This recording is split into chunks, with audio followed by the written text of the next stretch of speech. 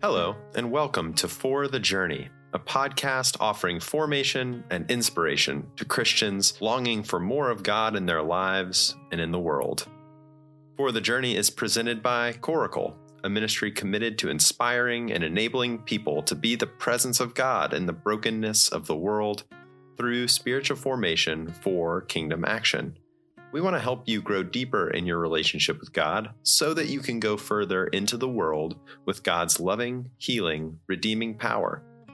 For the Journey is a space where each week we hope to help you encounter God and live a more integrated life of faith in the world by offering a regular rhythm of reflections, guided spiritual practices, thoughtful conversations, and more.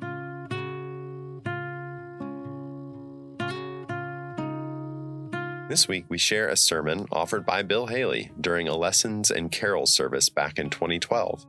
After recounting the soaring story of God's promised redemption of the world throughout the Old Testament, Bill dwells on the faith-filled and heroic human experience of teenage Mary as she accepts God's invitation to bear his son at great personal risk.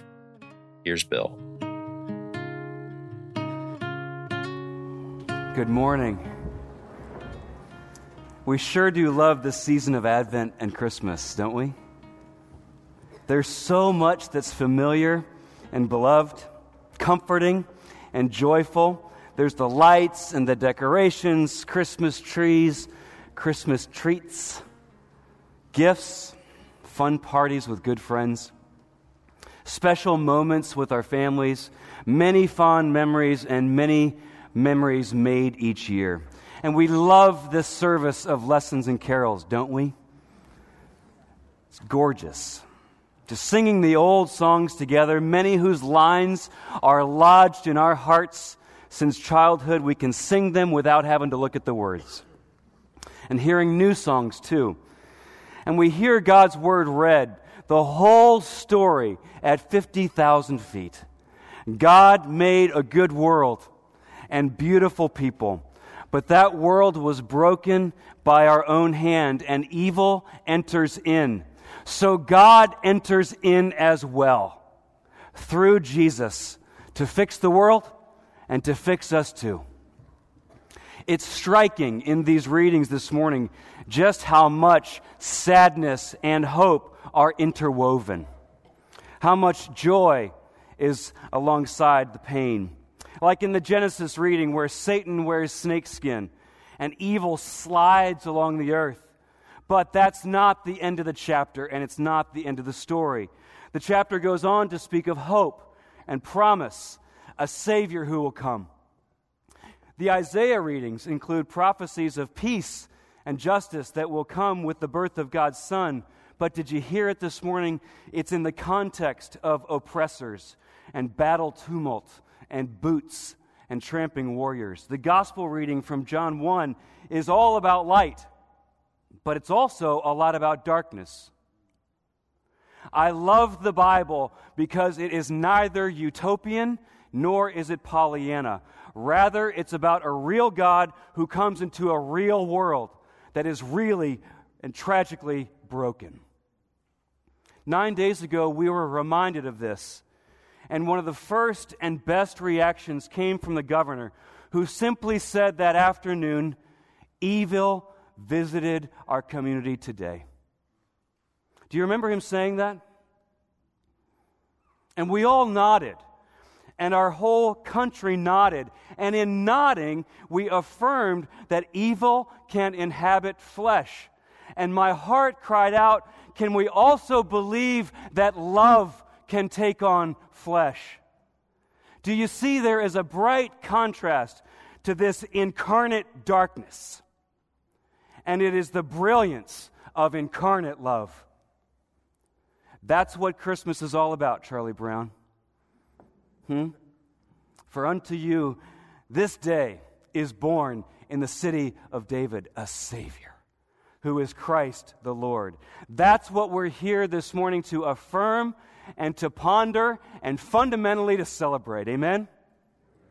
Christmas is about the God who comes, the God who takes on human flesh, God with our skin, Emmanuel, God with us. Jesus Christ, incarnate love. 125 years ago, Christina Rossetti put it into a poem. Here's the first part. Love came down at Christmas, love all lovely, love divine. Love was born at Christmas. Star and angels gave the sign. Worship we the Godhead, love incarnate, love divine. These past few weeks of Advent, we've been looking at the characters that we find in the Bible's Christmas story, all of whom are waiting. Elizabeth and Zechariah, Simeon and Anna, Joseph, and today Mary. She's a young teenaged girl, maybe 13, maybe 16, maybe something in between. She was a virgin, and yet by the Holy Spirit, she conceived a child, and she gave birth to Jesus. Mary is beautiful. She's been called the first disciple, been called the first evangelist, the first Christian.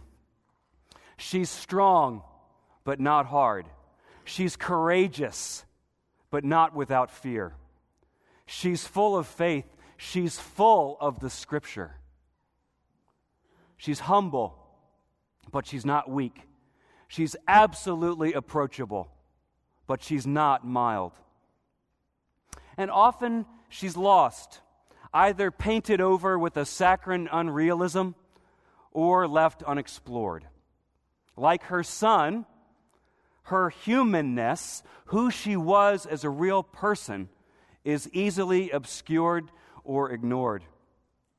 So I very much appreciate Scot McKnight's book, The Real Mary. McKnight's a prolific and leading evangelical theologian from Chicago who helped me appreciate two things about Mary that I'd never really thought much about. And the first one is how much danger she would have been putting herself in by taking on the perception that she had committed adultery. Such would have led her to not only be ostracized and shunned from her community, but it even could have put her under a death sentence under Jewish law at the time. She was courageous. And Joseph, who we heard about last week, gets immense credit for standing with her. Her faith required his faith. Second thing I'd not thought about that McKnight draws out really well is how revolutionary Mary's song is. You know, the Magnificat found in Luke chapter 1, and how it would have been revolutionary in the context of the rulers of her day, Herod and Caesar Augustus. The Magnificat is beautiful, but it is not syrup. It is a direct challenge to the economic realities and the political realities of first century Israel under Roman occupation. It was a song of subversion. And it would have been heard as a threat to the existing structures of her day, and can even be heard that way in our day too. In the 1980s, the government of Guatemala even banned the public recitation of Mary's Magnificat. They got the point that Jesus comes to change things, and that God cares about those who are on the sides. Mary was strong, and she was brave, and she's got a lot for each one of us. Whether you're a young person looking at the rest of your life, she's got a ton to say to you if you're a teenager, right? Or maybe if you're in middle-aged, not able to understand everything about life, or if you're passionate about God, passionate about justice, she's got a ton to say to parents who love their children and who ache. And if you've ever felt like a sword pierced your soul, Mary did too. Most of us live with a sense that God's not done with us yet, that there's promises that He's made to us that we haven't seen fulfilled, hopes that aren't yet realized. And most of us, though we're committed to Christ, feel that we don't yet have the whole picture, right? Mary teaches us what to do when we don't know, when life is more not yet than already. First, we ponder. 3 times in these first two chapters of Luke, and I put the text for these references in your sermon notes. 3 times in these first 2 chapters, we see Mary's response to the events that's surrounding her, that her response is to discern, to treasure in her heart the words and events, and to ponder them. You get the impression of someone who's not talking much, but thinking much, and praying much, and letting coherence emerge as opposed to forcing clarity on what it all means. One writer describes this action as, quote, Mary's deliberating in order to comprehend the divine plan that was now at work. When we're waiting for God in our life, one of the hardest and yet most important things that we can do is to wait until what God is doing becomes clear, and not try to grab the few pieces of the puzzle that we've got and try to make a complete picture out of them. We pray, we pay attention, we watch, and we trust that God is in control and that He's good. Second, when we're waiting, we keep our focus on God, who He is and what He's done. Mary's song in Luke chapter 1 is dramatically not about her. Have you noticed that in reading of it? Maybe this week as you can open that up and read it, you'll see it's all about God, actually. He's the actor. He's the one on whom we put our hope. When we are waiting, we keep our focus on God.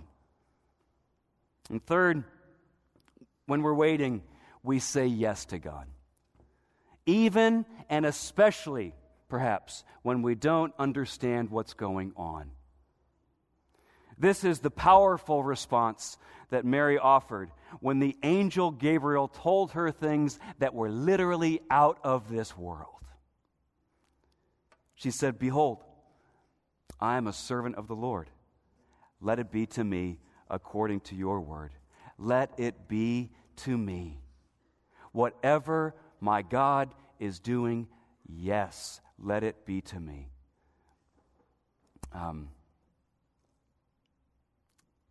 The Falls Church Anglicans' own David Gustafson, here this morning, in his book on Mary, points to this moment as one of the critical points of salvation history. It was, and I quote, "a monumental decision that puts her in a class with Abraham." Especially if you're a teenager. Do you realize that some of your choices and decisions to follow Christ can put you also in a class with Abraham? When we don't know what God is doing, He's doing something. And our best response is, "Behold, Lord, I'm your servant. I'm your son. I'm your daughter. Yes, to you, be it done to me." There's something else about Mary. One more thing. Over the centuries, she's been given the name in Greek, Theotokos. It literally means God-bearer. It's like our English name, Christopher, which I think is one of the coolest names we've got to offer. Christopher in Greek, it means literally one who bears Christ, Christ-bearer. One through whom Christ comes into the world. And this is where Mary offers us the deepest response to a world that is broken and full of hurt. We too are called and invited to be those through whom Christ comes into the world now, to be Christ bearers. In response to Jesus' incarnate love, in a world where evil still stalks, we are called to incarnate love. We change the adjective into a verb. And that gives us our deepest callings as followers of Jesus of Nazareth, our deepest response to the Messiah who was born in Bethlehem 2,000 years ago. Incarnate love compels us to incarnate love so that Christ can still be seen, and so that the world can still hear this good news that we received once again this morning. We heard the first half of Christina Rossetti's poem. Here's the second half, where she asks, how do we respond to incarnate love, to love divine? She says, love shall be our token, love shall be yours, love be mine, love to God and all men, love for plea and gift and sign. Friends, the best thing that we can bring to God this Christmas is our yes. And to be those who keep bringing Jesus into the world. Love came down at Christmas time indeed, and still comes. So once again, O Lord, we ask that you would fill us with your Holy Spirit so that more and more we can become like your Son Jesus, so that more and more people can see him and receive the hope that he is. We ask this Christmas tide. Amen.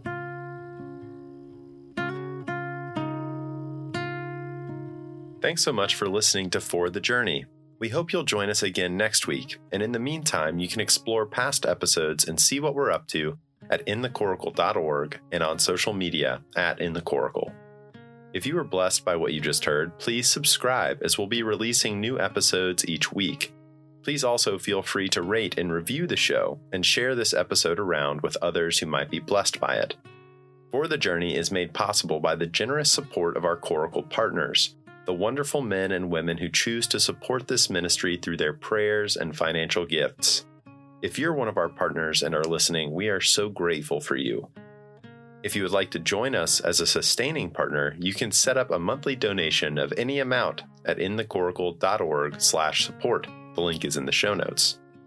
Our growing community of partners gets access to tailor-made resources, gifts, and events, and we would love for you to be a part of that. Our theme song is Mystery Hymn from our friends at Lowland Hum. Please give them a listen wherever you get your music. And so, friends, may the grace of our Lord Jesus Christ and the love of God and the fellowship of the Holy Spirit be with us all. Amen, and we will see you on the journey. Hallelujah, hallelujah. This old mystery won't let me go. Let me spend